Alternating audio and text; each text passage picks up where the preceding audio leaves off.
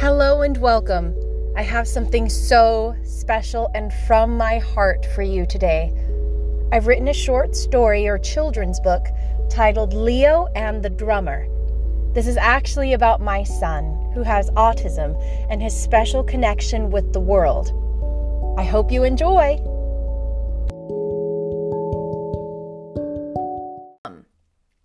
And this is a story called Leo and the Drummer.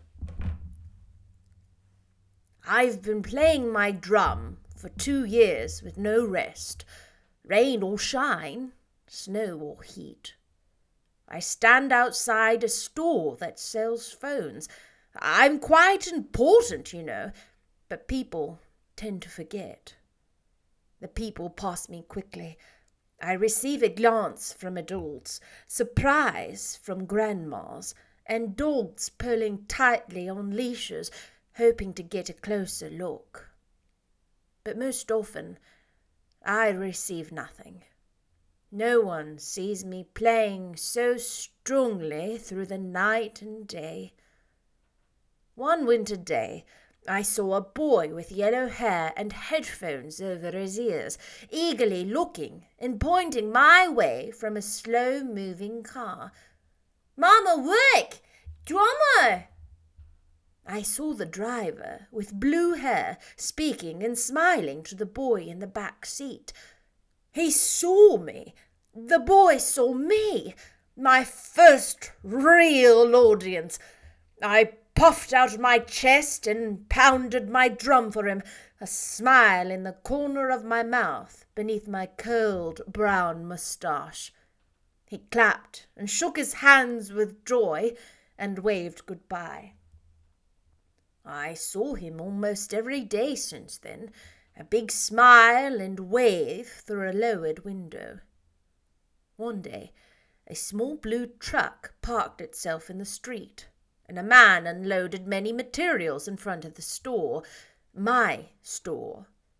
He created a work surface and pulled out some construction tools. He walked toward me with one of his tools that had a slithery black cord hanging from its end. Without much thought on his part, and too much thought on mine, he pulled my plug from the wall and plugged in his machine. Unplugged. Unbearably slow and all too quickly, I deflated to the cool February pavement, a melted snowman of fabric. After 2 years of standing tall, striking my drum with almost no notice or appreciation, my heart and hopes were as dashed as my drum. This is it. The show's over. I lay in silent disappointment for a few minutes. Hours, I'm unsure. The time passes so slowly when you're so empty. The bustle of the small city hummed around me. They seemed fine without the drummer, fine without me. "Oh no, Leo, the drummer is sleeping today," lamented an anxious voice. "That's okay. I'm sure he'll wake up soon." She sounded brighter this time, but being an expert on sound, I could still hear her panic. "Drummer fall down." I know this voice. The way he says his letter R. Could it be? Could it be my audience of one? "Oh, my boy, I'm so sorry I've let you down. I tried to lift my arms, to raise my sticks. I must play for him, but I couldn't do it. What will he say? My one fan, to see me like this. I'm so ashamed. Please don't look, Leo. Not now."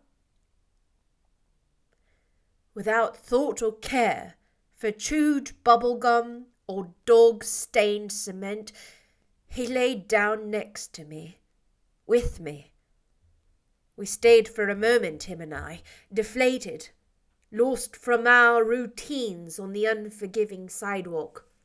unsure of how life could go on. I'm aware of the driver's voice speaking to the working man. She seems to be explaining something and laughing nervously. I hear footsteps approach, and suddenly a quick release of steady air raises my sight back to the street and to three faces. The construction man, grinning wide with tanned skin and twinkly eyelashes. The blue-haired driver, with wet eyes and a laughing smile. And my fan. My fan Leo, jumping with his heart and squeezing his hands tight. His blue-haired driver wept and thanked the construction man as she took photos of me with Leo. Leo was so thrilled to finally meet his idol drummer, and I'm always happy to take a photo with a fan.